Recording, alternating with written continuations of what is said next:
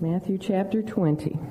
In our chronological study of the Lord Jesus Christ's earthly ministry, we are at the point where he was just a matter of days from entering into his final week of life. That week that his life was really all about. The week of his great display of his passion for the lost souls of all mankind. The week where he would die in our place as the once-for-all Passover Lamb of God. So he was en route going south, and he is somewhere, when we compile all four Gospels together, we know that he is somewhere at this point in time between Galilee and Jericho. He is traveling with his disciples and a multitude of Passover pilgrims, and they are on their way to the holy city where he will enter for the last time.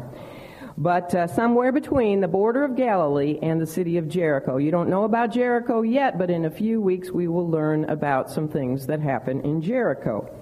So with that little introduction, to get you back to where we are chronologically, let's ask the Lord's blessing on our time together this morning. Okay, if you'd bow with me. Father God, we thank you for this opportunity to once again assemble together for the sole purpose of getting to know your Son, the Lord Jesus Christ, better, so that we might love him more and serve him more. Father, we know that one thing is needful, and Mary is the one who gives us the example of having chosen that good part.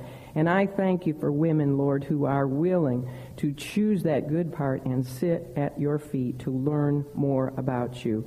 After all, Father, it is just our reasonable service to study about you and to serve you. And we know we are all unprofitable servants, and that it is whatever we do is just our duty to do. We owe everything to your amazing grace. We thank you for this lesson on grace. Teach us through your Holy Spirit, for we do pray in Jesus' name. Amen. In our last lesson, which was entitled The Rich Poor Men, and that, by the way, was lesson number 114 in your books, and if you want to open up to lesson number 115, that's where we'll be today. Although I would rather you just try to listen to me instead of trying to follow along and see where I am. But lesson 114, entitled The Rich Poor Men, dealt with the proverbial expression about the impossibility of a camel getting through what? The eye of a needle, and how the Lord put the death sentence on any person's hope in wealth gaining him a place in heaven. He also put the death sentence on any kind of a works-related righteousness to attain heaven. And his exceedingly amazed men, if you look at chapter 19, verse 25, it tells us they were amazed. After hearing him say that it was impossible for a rich man to enter into the kingdom of heaven, they had asked him, "Who then can be saved?" That was in verse 25. To which he responded, "With men, this is impossible." What was he saying? He was saying, with men, what is impossible? Entering into the kingdom of God. With men, salvation. They had asked, who then can be saved? And he said, with men, salvation is impossible. Ooh, aren't you glad that he then continued his sentence and said, but with God, all things are possible. God can do that which man cannot do. And aren't you glad for that truth? God can do what we can't do. He could raise little Luke right now. He could raise him and make him perfectly fine and healthy. If he want, all things are possible with God. He can get if he wants to, he could get a camel, humps and all, through the eye of a needle. And he can save anyone. He can save absolutely anyone who is merely willing to accept his free gift of salvation. And that is the very best news that you will ever hear on planet Earth. That God can give his salvation to anyone who is just willing to accept his free gift, made possible through the death, burial, and resurrection of his Son.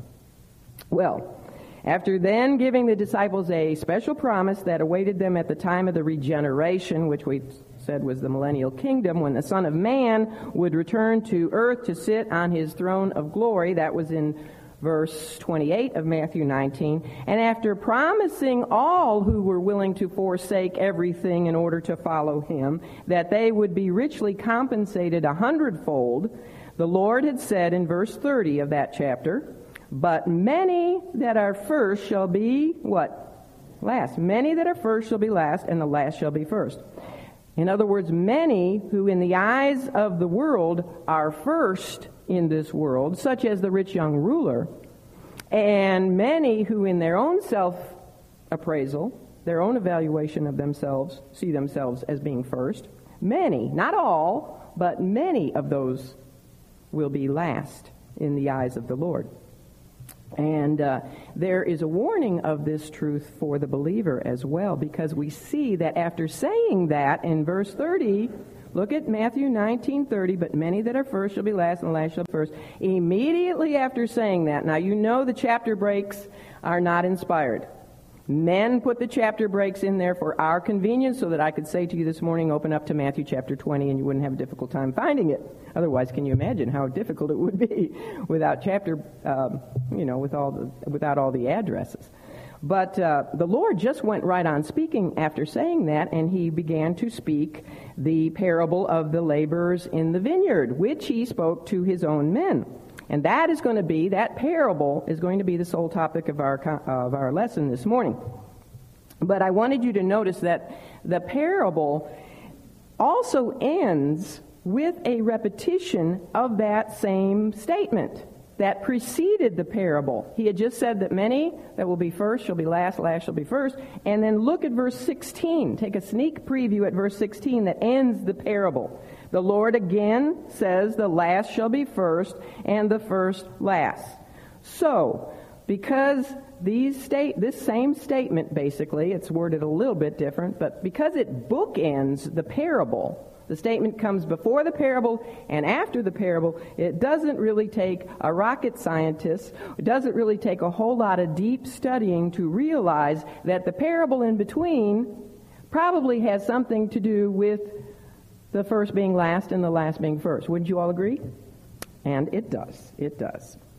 And so that's what we're going to be studying about this morning. Why the first would be last and the last would be first, why he said that, etc. Now, events in the lives of the apostles themselves, as we're going to see very shortly, would soon prove that they really needed the Lord's forewarning about this topic. Because if you look at verses, I'll read the parable in a minute, but if you look at verses 20, 21 in this same chapter, shortly following that parable, what do we see happens?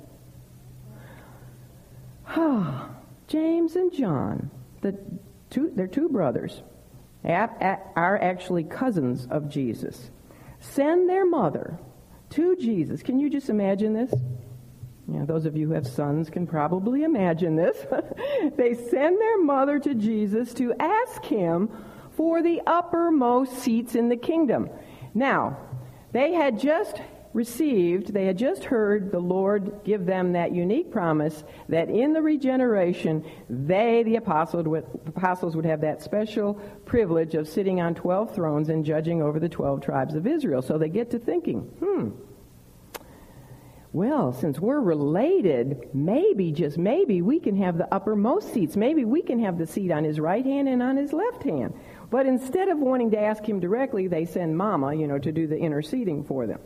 Can you imagine? So, if they had a problem with high-mindedness and wanting to be the first before they had heard about the promise that they'd sit on 12 thrones, we see that they really have a problem about this afterwards. And can you imagine this? On the very night of the Lord's arrest, when they're all together in the upper room, do you know what those guys are arguing about? This just shows us that they were just humans like you and me. They were arguing about who would be the greatest in the kingdom. And that's why the Lord gave them the example of, taking off his robe and girding himself with a towel and getting down and washing their feet. But so we find that they needed to be reminded about the fact that many who see themselves as first will be last in God's eyes. They needed to understand that everything that they have and would ever receive was all because of God's goodness and God's grace. They might suppose that they deserved more than others, as did the nation of Israel suppose that she deserved more because she was called by God first to serve him. But God dispenses his grace sovereignly. And God dispenses his grace impartially, doesn't he? I mean, he's no respecter of persons. He dispenses his grace to everyone who simply is willing to heed the call to come to him and to serve him. God's grace is, look at the title for our lesson, God's grace is the great equalizer. The title of our lesson is Grace, the great equalizer. His grace is the equalizer that not only makes possible the removal of sin on all men who are willing to accept his free gift of salvation, but also makes every believer equally acceptable to him. Thus, apostles don't take pride in being called first and suppose, therefore, that you are better. Thus, Israel, don't take pride that because you were called first before the Gentiles, before the church, and therefore suppose that you are better. And thus anyone at all who has been in Christian service for perhaps decades, don't suppose that you are better than those who are called to Christ perhaps late in their lives. Don't suppose that your position or that your prolonged service renders you any better status in the eyes of God, because the fact is that many who think they're first or are first in this world will be last. I mean, when we get to heaven, we're going to have a lot of surprises. Those who are seen as first are going to be people who we never, ever heard of. And some of the very famous ones, I'm talking about Christians because nobody will be there besides Christians, some of the famous ones will be last. But God's the one in control. Now, the subject of the kingdom of heaven has been the subject or the focus of the Lord's teaching ever since he and his men left Bethany after he had raised Lazarus from the dead in John chapter 11.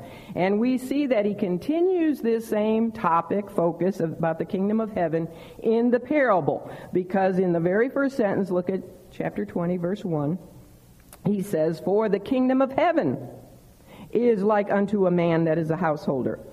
Now, as we will find as we go through this parable, the householder here, who is compared to the kingdom of heaven is like unto the householder. He has many names. We also hear him called the Lord of the Vineyard in this parable. He is called the good man of the house. We know he is a landowner. But he symbolizes, who do you think? He symbolizes God. The landowner, the householder. I mean, if kingdom of heaven is like unto this man, he has to be God. Because the kingdom of heaven is perfect, right? And it can't be compared to anyone who isn't perfect. So the only one who is perfect would be God. So the landowner symbolizes God. You could say Christ too if you want, either one. Now, the kingdom of heaven could be compared to no one, as I just said, other than the Lord himself. So the parable is about the goodness and the righteousness and the sovereignty and, of course, the grace of God Almighty. And some have therefore suggested that this parable could also be called the parable of the good employer, in addition to being called the parable of the laborers in the vineyard, the parable of the good employer, because it certainly is about the good employer, God.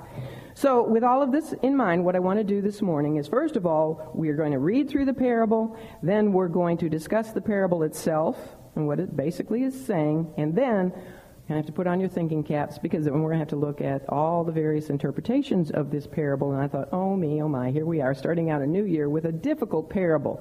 I didn't realize that it was so difficult until I started looking at all the different interpretations that different commentators have on it. And so we'll have to think a little bit when we get to the interpretation part of the parable. You don't mind that, right? Your New Year's resolution was that this year you'll put on your thinking cap. Well, I don't make resolutions anymore because I never keep them. So, all right, let's look at verses 1 to 16 of Matthew 20, where the Lord just continued teaching his men and said, "For the kingdom of heaven is like unto a man that is an householder, which went out early in the morning to hire laborers into his vineyard. And when he had agreed with the laborers for a penny a day, which is a denarius, he sent them into his vineyard. And when he And he went out about the third hour, and saw others standing idle in the marketplace, and said unto them, Go ye also into the vineyard, and whatsoever is right I will give you. And they went their way. And he went out about the 6th and the 9th hour, and did likewise. And about the 11th hour he went out, and found others standing idle, and saith unto them, Why stand ye here all the day idle? They say unto him, Because no man hath hired us.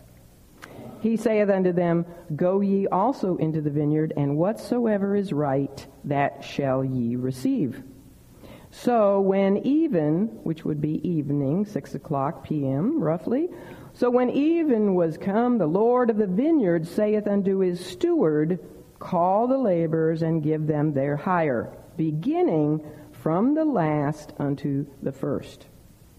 And when they came that were hired about the 11th hour, that's the ones who were hired last at around 5:00 in the afternoon, they received every man a penny.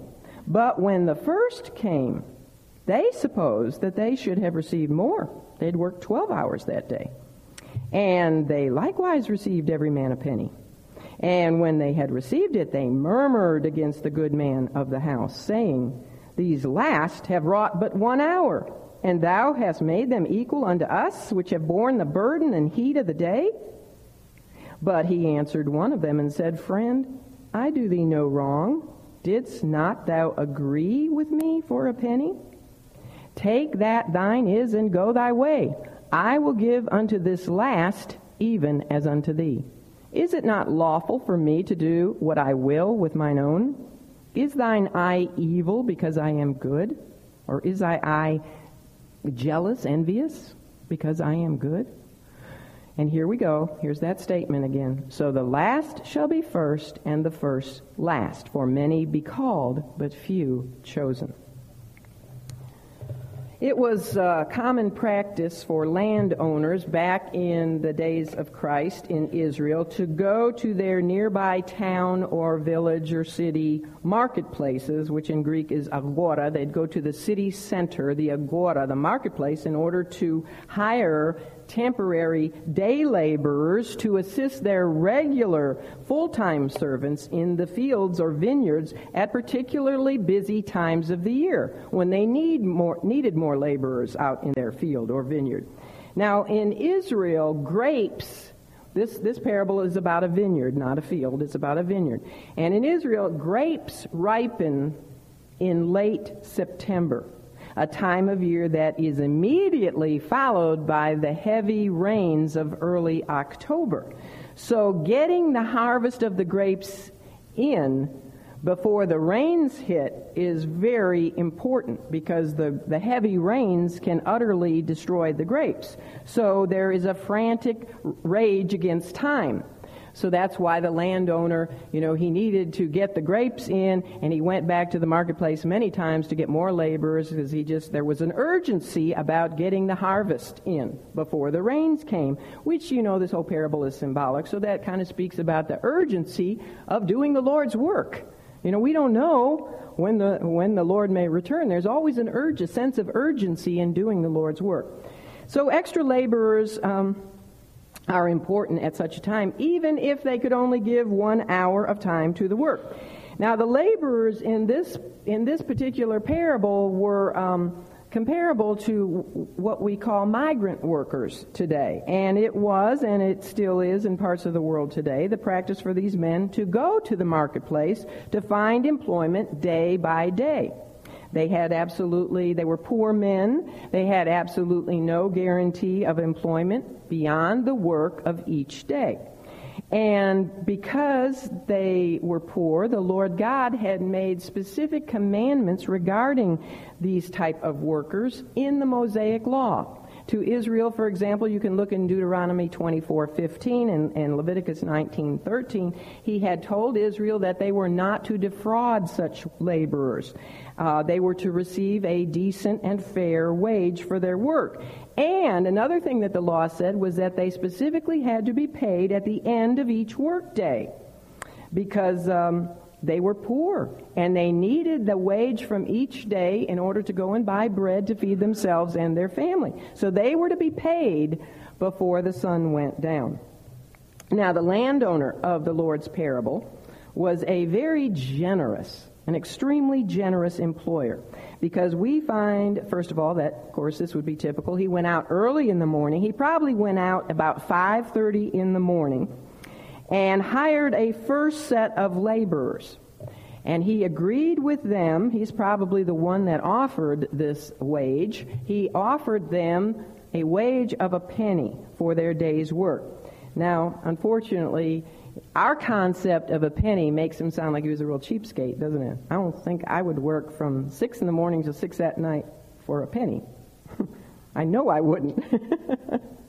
Not for a penny the way we think of a penny. But the Greek word for penny here is denarius, and it was a very, very good wage for such a day laborer, a migrant type of worker, such as these men were. In fact, it was the pay for a Roman soldier, a day's wage for a Roman soldier. So it was an extremely generous wage for men who would generally get far less for a whole day's wage.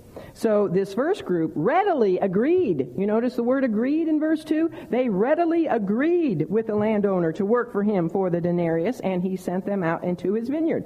Now the Jewish work day, Jewish day goes from sunrise to sunset. So a Jewish day begins at 6 in the morning and ends at 6 at night, compared to, our day begins at what, 12:01? But their day begins at 6. So the first hour would be 6 in the morning. He probably hired them at 5:30, and by the time they got to the vineyard, it was 6 in the morning. And the Jews divide their days into 12 parts. They also divide their nights into 12 parts. So I guess we do too, don't we? But they just started at a different point. Well, we're told in verse 3 that the landowner returned to the marketplace at approximately the third hour. Now, if the first hour was 6 in the morning, ladies, what time was the third hour? Very good. 9 o'clock. He went back at 9 o'clock to the agora to look for more laborers for his vineyard, and he saw others standing idle there, which again gives us a misconception. We think of idle, they're just idle, sitting around playing chess or something. But idle doesn't mean that they were lazy, because if they were lazy, they wouldn't have been in the marketplace. They were seeking employment. All it means is that they hadn't been hired yet for the day's work. Maybe they weren't there at 5:30 in the morning. Maybe they had to travel from a further distance. I don't know. But anyway, he saw them there, and the thing to notice is that the second time of hiring, the landowner did not state to them any particular wage. He merely told them, "Go ye also into the vineyard, and whatsoever is right, I will give you." That's in verse 4. And eager to have work, and trusting in the man's word, trusting that he would indeed pay them whatsoever was right, the men went to work in the vineyard. Wasn't it nice that a man could be trusted for his word back in those days? Well, as the Lord continued with the parable, in verse 5, he told of the landowner returning again to the marketplace at about the 6th hour, which would be what time? Noon. And the 9th hour, which would be 3. You're doing really well, would be. So he went back at 12 o'clock, noon, and then he returned again at 3 o'clock in order to hire yet more laborers to work in his vineyard. Now, the words of verse 5, which tell us that he did likewise, means that he, again, simply told the men that he would pay them whatsoever was right, and they trusted his work, and they went out to the field, to the vineyard to work, and they were probably delighted to have any work at all that day for the 6 and the 3 hours remaining of the day.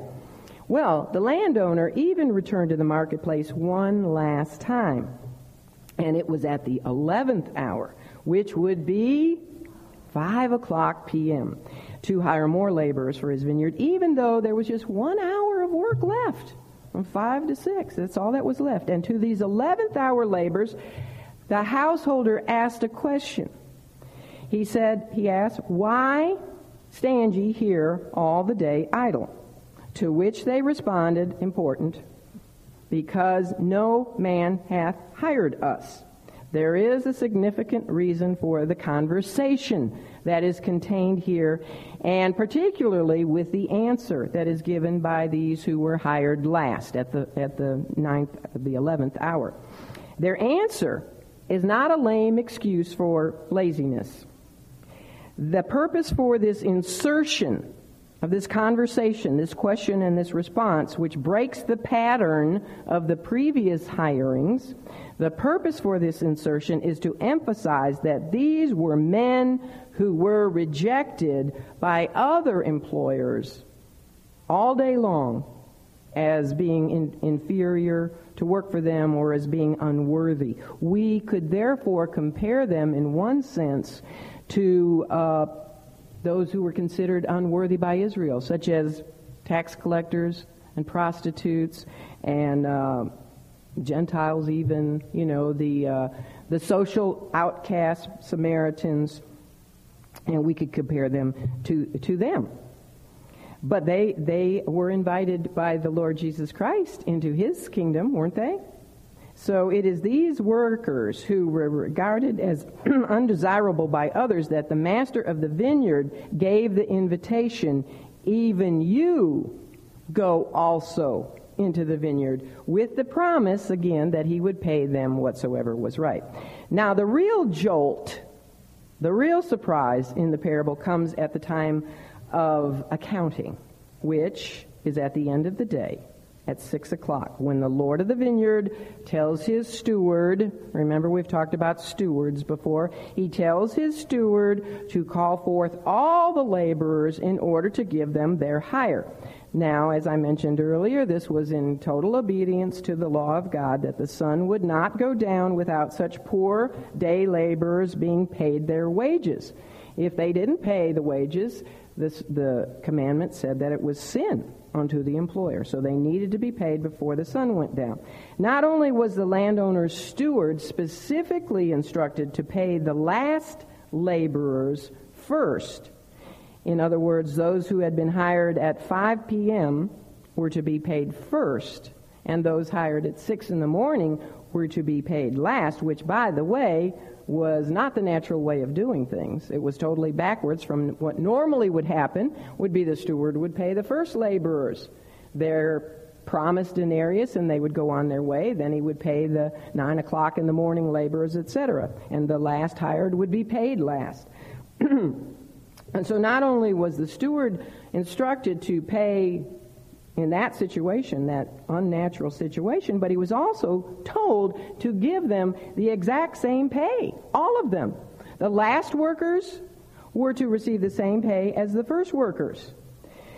Now, as I already mentioned, the Lord of the vineyard in this parable symbolizes God Almighty. And because God is God, and because His kingdom is His kingdom, and His vineyard is His vineyard, does He not have every right to do things His way, if He so desires, and not man's way? You know, man's way would be to pay the first and the last last.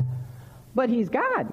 And I'm not going to question what God does, are you? If He wants to pay the first last and the last first, that's His prerogative. He's God. I'm not going to argue with Him.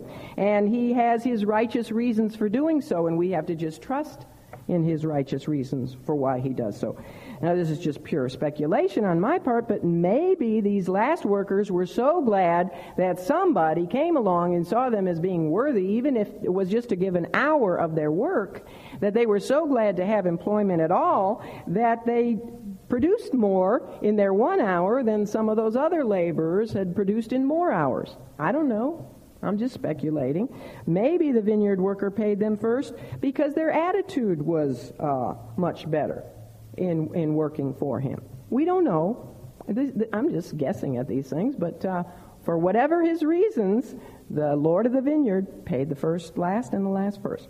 So the 11th hour workers were called forth first, and don't you know how excited, how thrilled they must have been to receive a whole denarius for only 1 hour's work of worth. I mean, that was the wage of a Roman soldier. They were thrilled to death.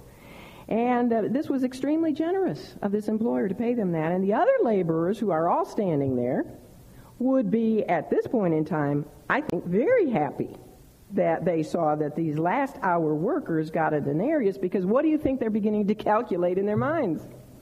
Oh, if they got a denarius for 1 hour, maybe I'll get 3, maybe I'll get 6, maybe I'll get 9, maybe I'll get 12. The ones who started at 6 in the morning, maybe I'll get 12 denarii.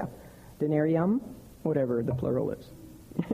So, now, although the parable doesn't say so, yet we know that between verses 9 and 10, doesn't say so, but we can assume that the steward paid, after he paid the 11th hour workers a denarius, he went on to pay the 9th hour workers, and then the 6th hour workers, and the 3rd hour workers, and that each one also received a denarius. And none of these, notice, none of those other laborers opened their mouths and complained.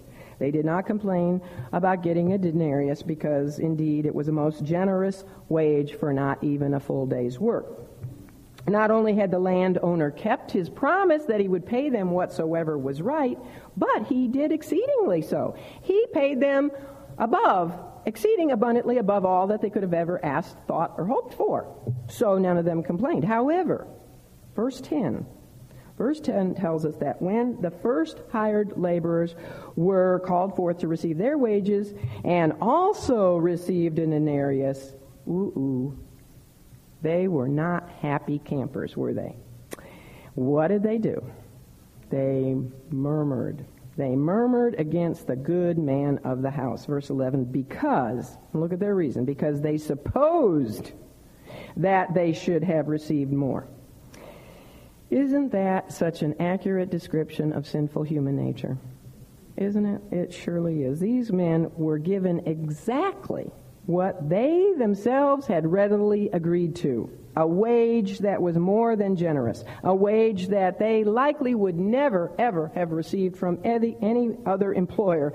And if they had not witnessed the last workers being paid the exact same amount, they would have gone away that day very, very pleased. If they had been paid first, got the denarius that they had agreed to, they would have gone home and said to their wives, I had a blessed day today. Look how much I made. We're going to eat good tonight.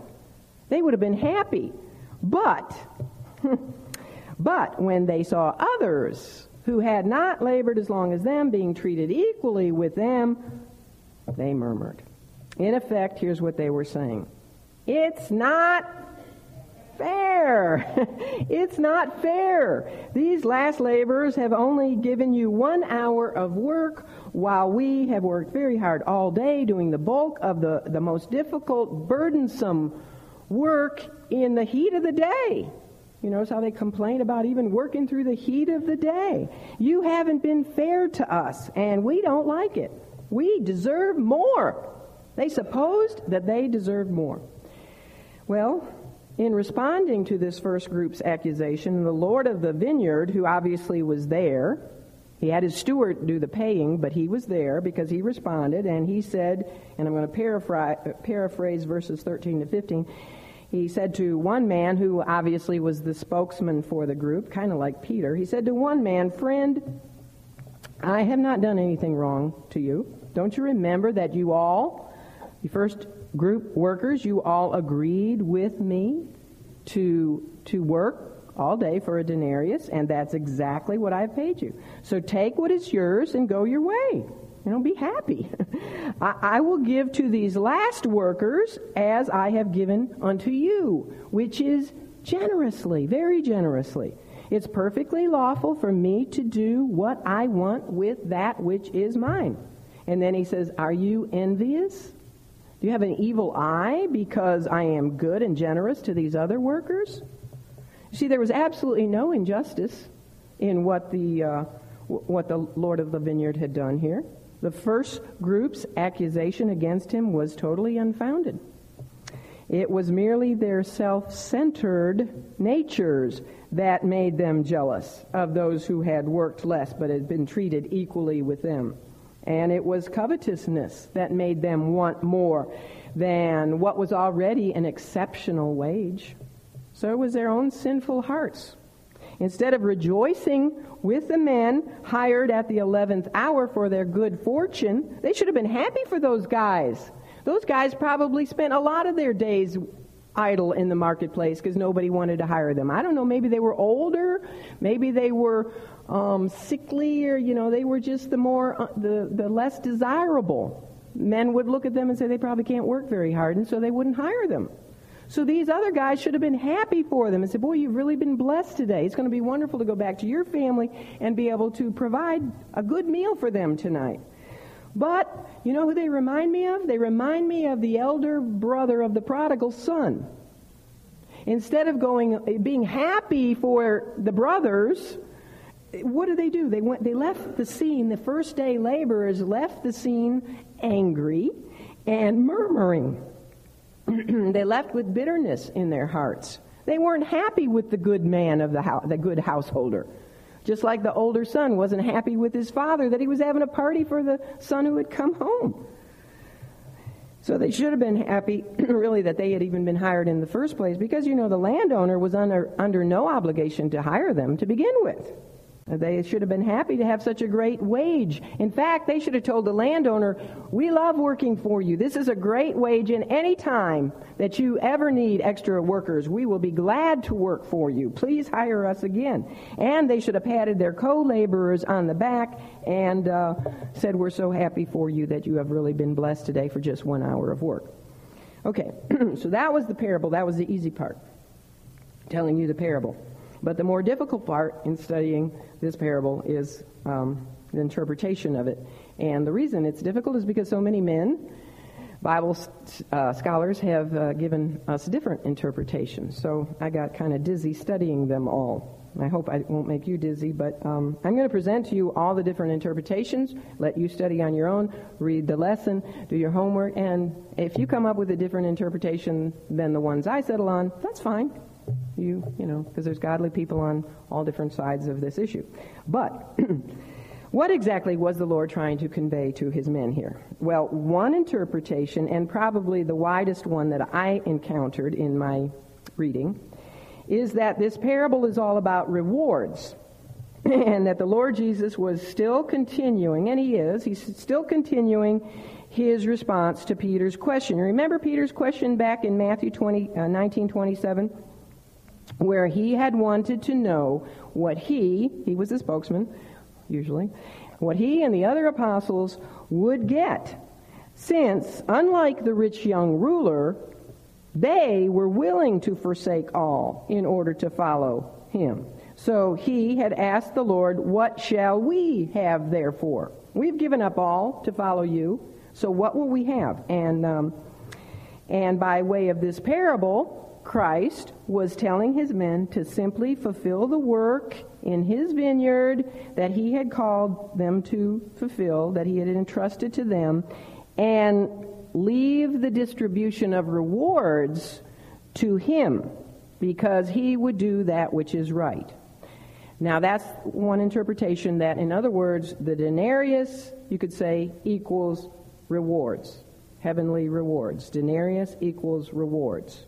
Now, I agree that Jesus was continuing in responding to Peter's question, but I have a little bit of a problem with the denarius equaling rewards. While it is true that all believers, from the first disciples of Christ down to those of us living in the time of these last days, the end of the day, I would say we're living in the end of the day symbolizing the whole age, that all believers should simply fulfill the work that is entrusted to us by the good householder, and that we all should, of course, trust the sovereignty and the grace of God to do that which is right and good when it does come to our heavenly rewards, which will surely be exceeding abundantly above all that any of us deserve. If we get any rewards at all in heaven, it's more than we deserve. If we got what we deserve, I've got bad news for you. It would not be good. Yet the problem that I see with the denarius equaling or symbolizing rewards is that Scripture does clearly tell us that we will not all receive the same heavenly rewards for our labor. I'll give you one scripture. Your homework has more, but here's just one scripture. It's in 1 Corinthians 3:8. It says that every man shall receive his own reward according to his own labor. That doesn't sound like every man gets the same rewards. In fact, we know some rewards will be entirely burned up, like hay, wood, and stubble. Wood, hay, and stubble. Got that out of the wrong order. In fact, remember, Christ had just told his men of a very special, unique reward that would be theirs in the time of the regeneration, when they would sit on the 12 thrones judging over the 12 tribes of Israel. Now, we don't all get that. That's the special reward for them. So rewards are not equal. However, in this parable, all the laborers, from the first hour workers to the 11th hour workers, all of them get the same wage, don't they? They all get the same denarius. So if the denarius equals rewards, it seems to contradict Scripture.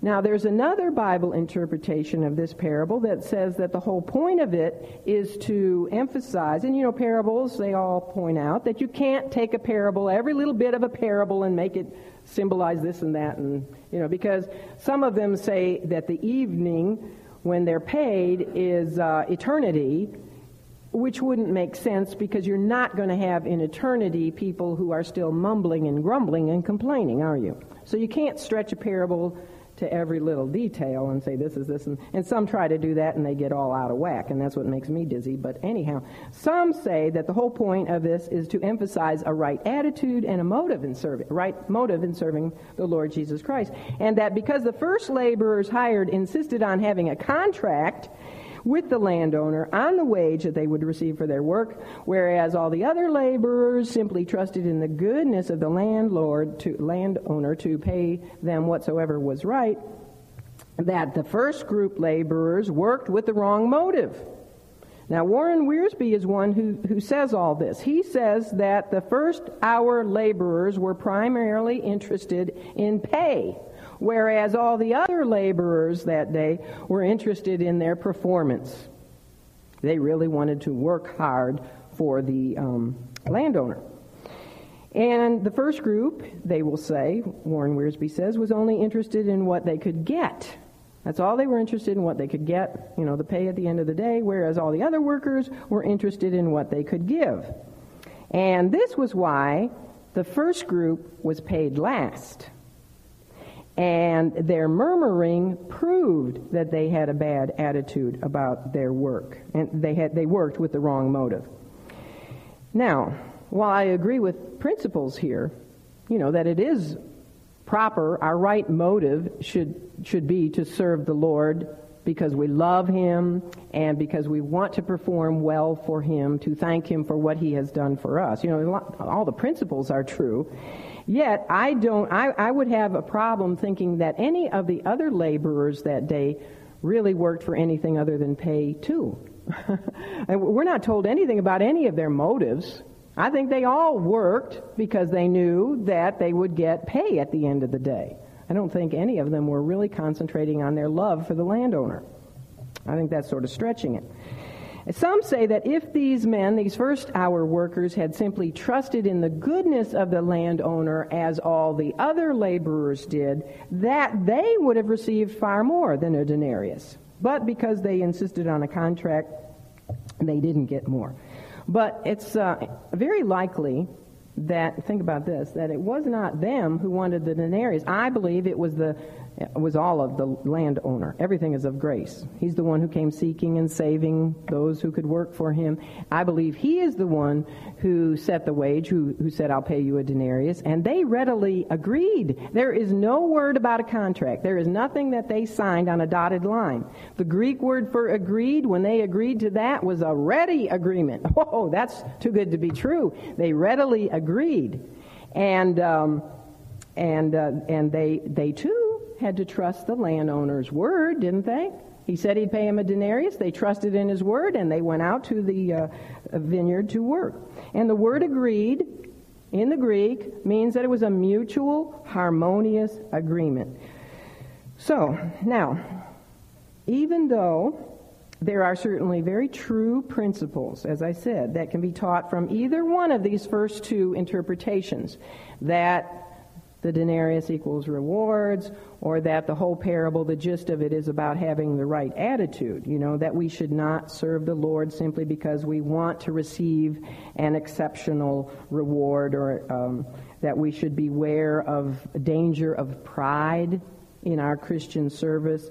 And all these principles are true, that we should beware of an overconfidence in what we suppose we should get when it comes to rewards that God will give. Because those who are first in their own eyes may very well end up last. And that we should remember that we are all unprofitable servants. Do you remember that parable? We didn't get to discuss it because we ran out of time that day. What else is new? But it was at the end of Luke chapter 17, the parable of the unprofitable servant, that really we all get more than we deserve, and we're all just doing our reasonable service to be living sacrifices for Him. The unprofitable servant was just doing that which was his duty to do. And that we should all also beware of the danger of watching other workers and measuring ourselves against others and comparing ourselves. Shouldn't we? We shouldn't do that. Peter had a problem. Well, the apostles had a problem with that. We've already discussed that. But I was thinking about Peter's last words to the Lord. When the resurrected Lord returned to him and said, Peter, do you love me? Well, after they went through that conversation, do you remember that the Lord told Peter the method he would die, how he would die? He said, when you were young, you went where you wanted to, but when you're old, you will be taken where you don't want to be taken. And basically he was telling him he would be crucified, which he was. But what did Peter do after hearing that? First thing he did was turn to John, said, what about him? We shouldn't be worrying about each other, comparing ourselves. I wonder what her rewards are going to be compared to mine, and I got to shine brighter than her. Leave that to the Lord. Just serve Him out of love. All these are good principles and truths that we glean from this parable. Yet, I believe that there are other interpretations that actually fit the parable better than these. Now, we have to remember again that the wage in this parable for all workers was the same, regardless of the hours of work that the men put in, regardless of the time of day that they began their work, regardless of their attitude toward their work, which we know nothing about, regardless of their productivity level of their work. As I said, who knows? Maybe the 11th hour workers, as I said, were so glad to get work that they produced. They had as many baskets full of grapes as maybe even some of the first hour workers. I don't know. But regardless, they all received the same wage. Notice, too, that even after those first hour laborers murmured and complained, the landowner didn't take their pay from them. I'm glad for that. Because I see this denarius as representing salvation, which is equal for all men. And I am so glad that even after I get saved and I murmur and I complain about this and that He doesn't take that salvation away from me. He didn't they still got the denarius. Everyone who worked for the Lord of the vineyard received the same pay, and it was a pay not based on their worthiness, and it was a pay not based on their work. It was a pay based entirely on the goodness and the generosity and the grace of the Lord of the vineyard. And this leads us to the interpretation, as I just said, that says that the wage of the parable, the denarius, symbolizes salvation. Denarius equals salvation and the equality of salvation.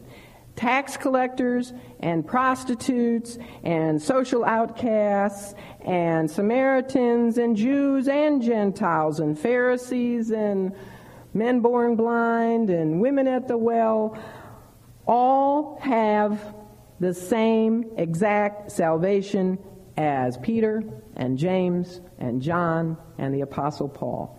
Every believer is blessed with every spiritual blessing in the heavenly places in Christ. Right? Absolutely. Even though the apostles were the very first to be called out of the marketplace of the world by the landowner to work in his vineyard, yet those apostles had no reason to be big-headed, even after hearing about the special kingdom reward that would be theirs. It was really a responsibility that would be theirs in the time of the regeneration, one they should take very seriously.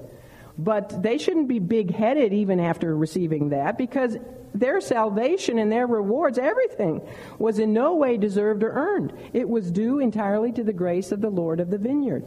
You see, no matter which interpretation of this parable you take, everyone has to agree, and they all do, that the primary focus, the primary truth seen throughout the parable is the sovereign grace of God. You know how many times he went into the marketplace to hire laborers? Count them. 6 o'clock, 3 o'clock, 12 o'clock. Well, did I say that right? 6 o'clock, 9 o'clock, 12 o'clock, 3 o'clock, 5 o'clock. How many times did he go into the marketplace? 5 times. And what is the number 5 in the Scripture? Symbolic of grace. It's all about grace. The coming of God into this world is all about grace. He didn't have to leave the bliss of heaven to come to this marketplace at all. At all, did he? It was only his grace that sent him here. He didn't need us. No, he did not need this trouble we have been for him. It's all of grace. His call to salvation is all of grace. His call of service for him is all of grace. And any rewards that he may give are all of grace. And what are the rewards for anyway? Just so that we have something to give back to him, to show him how much we love him and how thankful we are for what he has done for us. So no one, not even the apostles with a uniquely given promise to rule the tribes of Israel, should attach any great importance to their own service or to their sacrifice for Christ. As I said before, Romans 12:1, it's just our reasonable service. If you're not serving him, you're being unreasonable. It's just our reasonable service. For all of us are unworthy of salvation and of his goodness and of his grace. Now, I admit that the equality of salvation confounds the pride of human nature. You know, it leaves the self-righteous with no room to boast. The Pharisees certainly didn't like the doctrine of the equality of salvation. It's a leveling and it's a humbling doctrine because it puts all men on the same level, first or last, or all the same level. Which, as in the case of the first called Jews, in accepting the latter called Gentiles, was a problem that they murmured about. And as in the case of the first hired laborers in the vineyard, when seeing the equal pay given to them as to the latter hour laborers, was a problem. And this has given rise to much murmuring over the years. Nonetheless, it is true that the righteousness in which Timothy, young Timothy, was a godly man from his youth on, wasn't he? But the righteousness in which Timothy will stand one day on the day of accounting is exactly the same as that of the penitent thief, who we could say was an 11th hour laborer, right? The thief who was dying next to Christ and came into the kingdom at that last hour. It's all, both men were saved by the grace of God alone, and both will all owe all to Christ throughout all of eternity. Now, in interpreting the parable this way, there's one thing we have to be very careful about, and that is to make sure we understand that the parable is in no way teaching that salvation is something that can be earned. You might say, well, they had to work in order to get the denarius. Because if that was the case, it would overthrow the clear teaching of Scripture, which is that salvation is by faith through grace alone. It cannot be earned. Notice that the Lord of the vineyard, in every case, made his promise of pay before sending any of the laborers into his vineyard. And they simply had to trust in his promise to pay them either the denarius or whatsoever was right. And they needed to believe in his promise, trust him at his word, and then they willingly went to work for him. And of course, he kept his promise, didn't he? He kept his promise to them. But every one of them had to step out in faith first, trusting his word, and then they worked for him. And he kept his word. Just like you and I have been promised salvation, haven't we? And we're working for him, trusting in his word, that he's going to keep his word, that we are indeed saved. Not that we will be saved. As soon as you are saved, you are saved. Now, every one of the laborers received a denarius, although not one of them deserved it. It was indeed, as I said, and I can't stress it enough, it wasn't a penny, it was a very generous wage. The men's work had no relationship to what they were paid. The pay was a gift of bounty that was given on the scale of grace and not at the rate of merit. If we all got what we deserved, it would not be good. Because if we got what we deserved, what are the wages of sin? Death. Eternal separation from God. And other than that, even if we got salvation and got what we deserved after salvation, we would all lose our salvation, wouldn't we? If we could, we would, but we can't because Christ died for all of our sins, past, present, and future, and that's another subject. But anyway, the parable has a focus on grace. And the grace is really most shown to us in those who were hired in the 11th hour. Those who were regarded by all the other employers or potential employers as not being worth hiring. They said, "No man hath hired us." You see, only in the realm of grace is the equal treatment of all workers possible. And it is precisely the last group, the least seemingly worthy to be hired, who present for us the most conspicuous example of the grace of the kingdom of God. Where do we see the grace of God more displayed?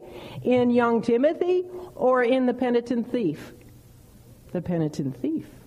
You see the grace of God more displayed in him sitting down to eat with sinners than you do in him calling the righteous. And that's just, this is sort of just another a variation of the gospel message when the Lord Jesus said, "I have not come to call the righteous, but sinners to repentance."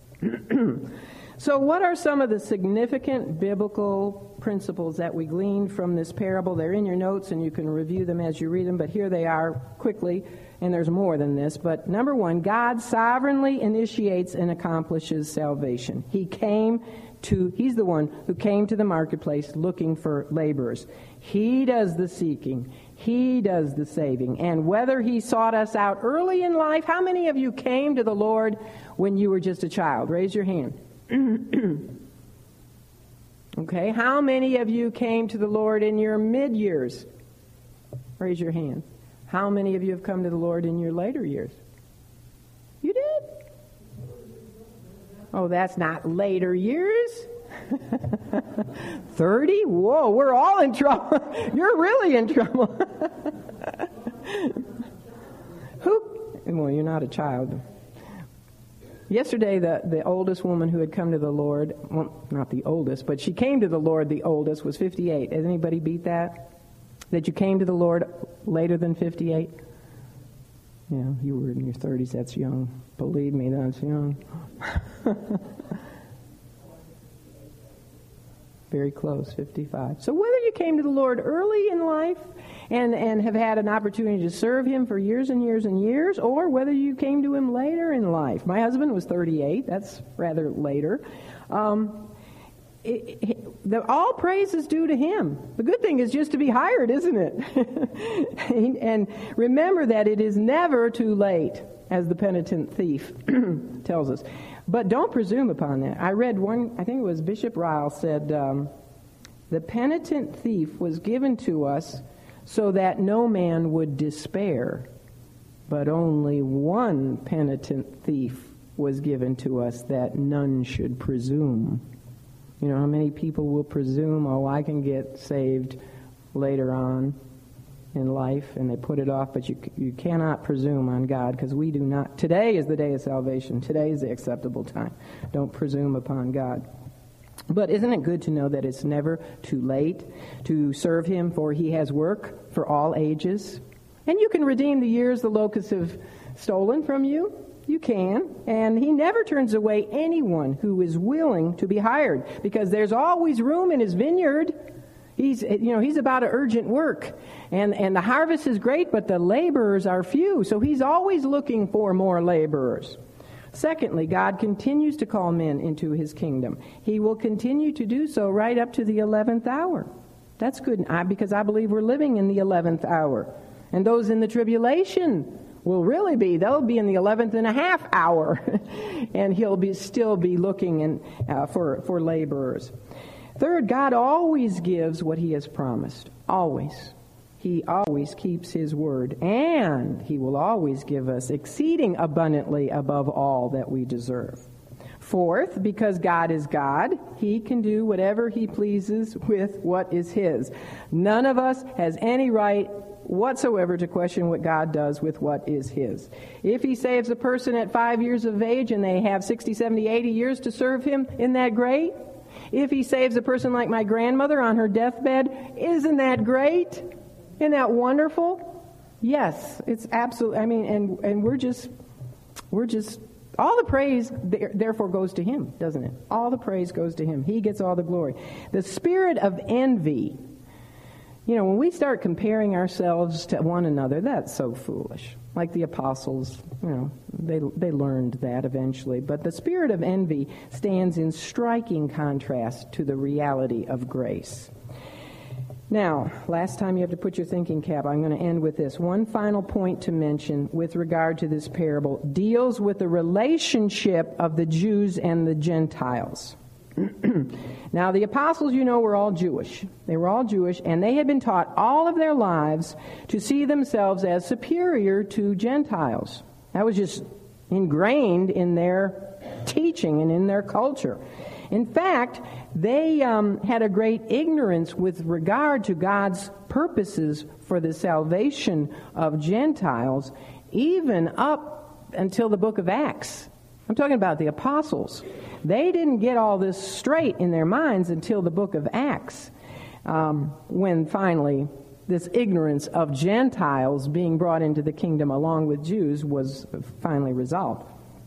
Now, of course, as we've seen on more than one occasion, it really, it kind of upset the apostles, and they couldn't quite understand why the Lord would call in sinners and Samaritans and Gentiles. But they went along with it because they loved him and they believed in him. But who did it really provoke?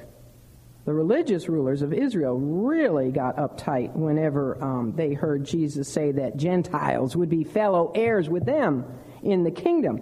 Remember back in Luke 13:30, the Lord had really upset their apple cart when he told them that there would be those who were last, which would be first, and there were first, which would be last. And they knew, he was speaking to the Jews, they knew in that context that he was talking about the Gentiles who were last would be first, because he had just said that there would be those who would come from the north and the south and the east and the west, which is in relationship to Israel. They knew he was speaking of Gentiles that would be the first. Gentiles would be the first to sit down in the kingdom of God, while many, he said, from the seed of Abraham and Isaac and Jacob would not even be allowed into the kingdom. They would be cast out of the kingdom. They would be last.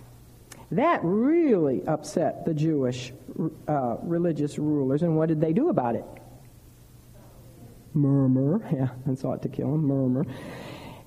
You see, now here I want you to look at the very last part of verse 16. Matthew 20, the very last part. Although the Jews as a people, as a nation, had been specially called out of the marketplace of the world by God to labor in his vineyard,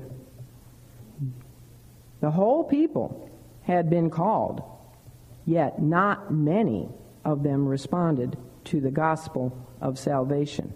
Many were called, but few were chosen. And one of the main reasons that they murmured at the Lord Jesus was because they could not understand how he could call lowly, unworthy people, such as publicans and prostitutes and Samaritans and Gentiles and handicapped people and other, leperers and other outcasts, to labor in his vineyard for the same pay that he was offering to them. And he did offer the Jews the same pay, eternal life. But they could not understand that. They saw themselves as first in their own eyes. They did not understand what Christ was teaching in this parable. That God's grace is the great equalizer that not only can remove sin, but that makes all who believe on His Son equally acceptable to Him. They didn't get it. Sad, isn't it? But a lot of meaning to that parable, and I probably didn't even scratch the surface. I think there's even more interpretations in your book, so make sure it's a lot of homework this week. Sorry about that. Starting out the new year, as I said, having to put your thinking caps on. All right, let's close in prayer. Father, I pray that each of us in this room here have heard your call to salvation. Oh, Lord, I pray that there would be none that would leave here this morning without having responded with an overwhelming yes to your call to be a laborer in your vineyard.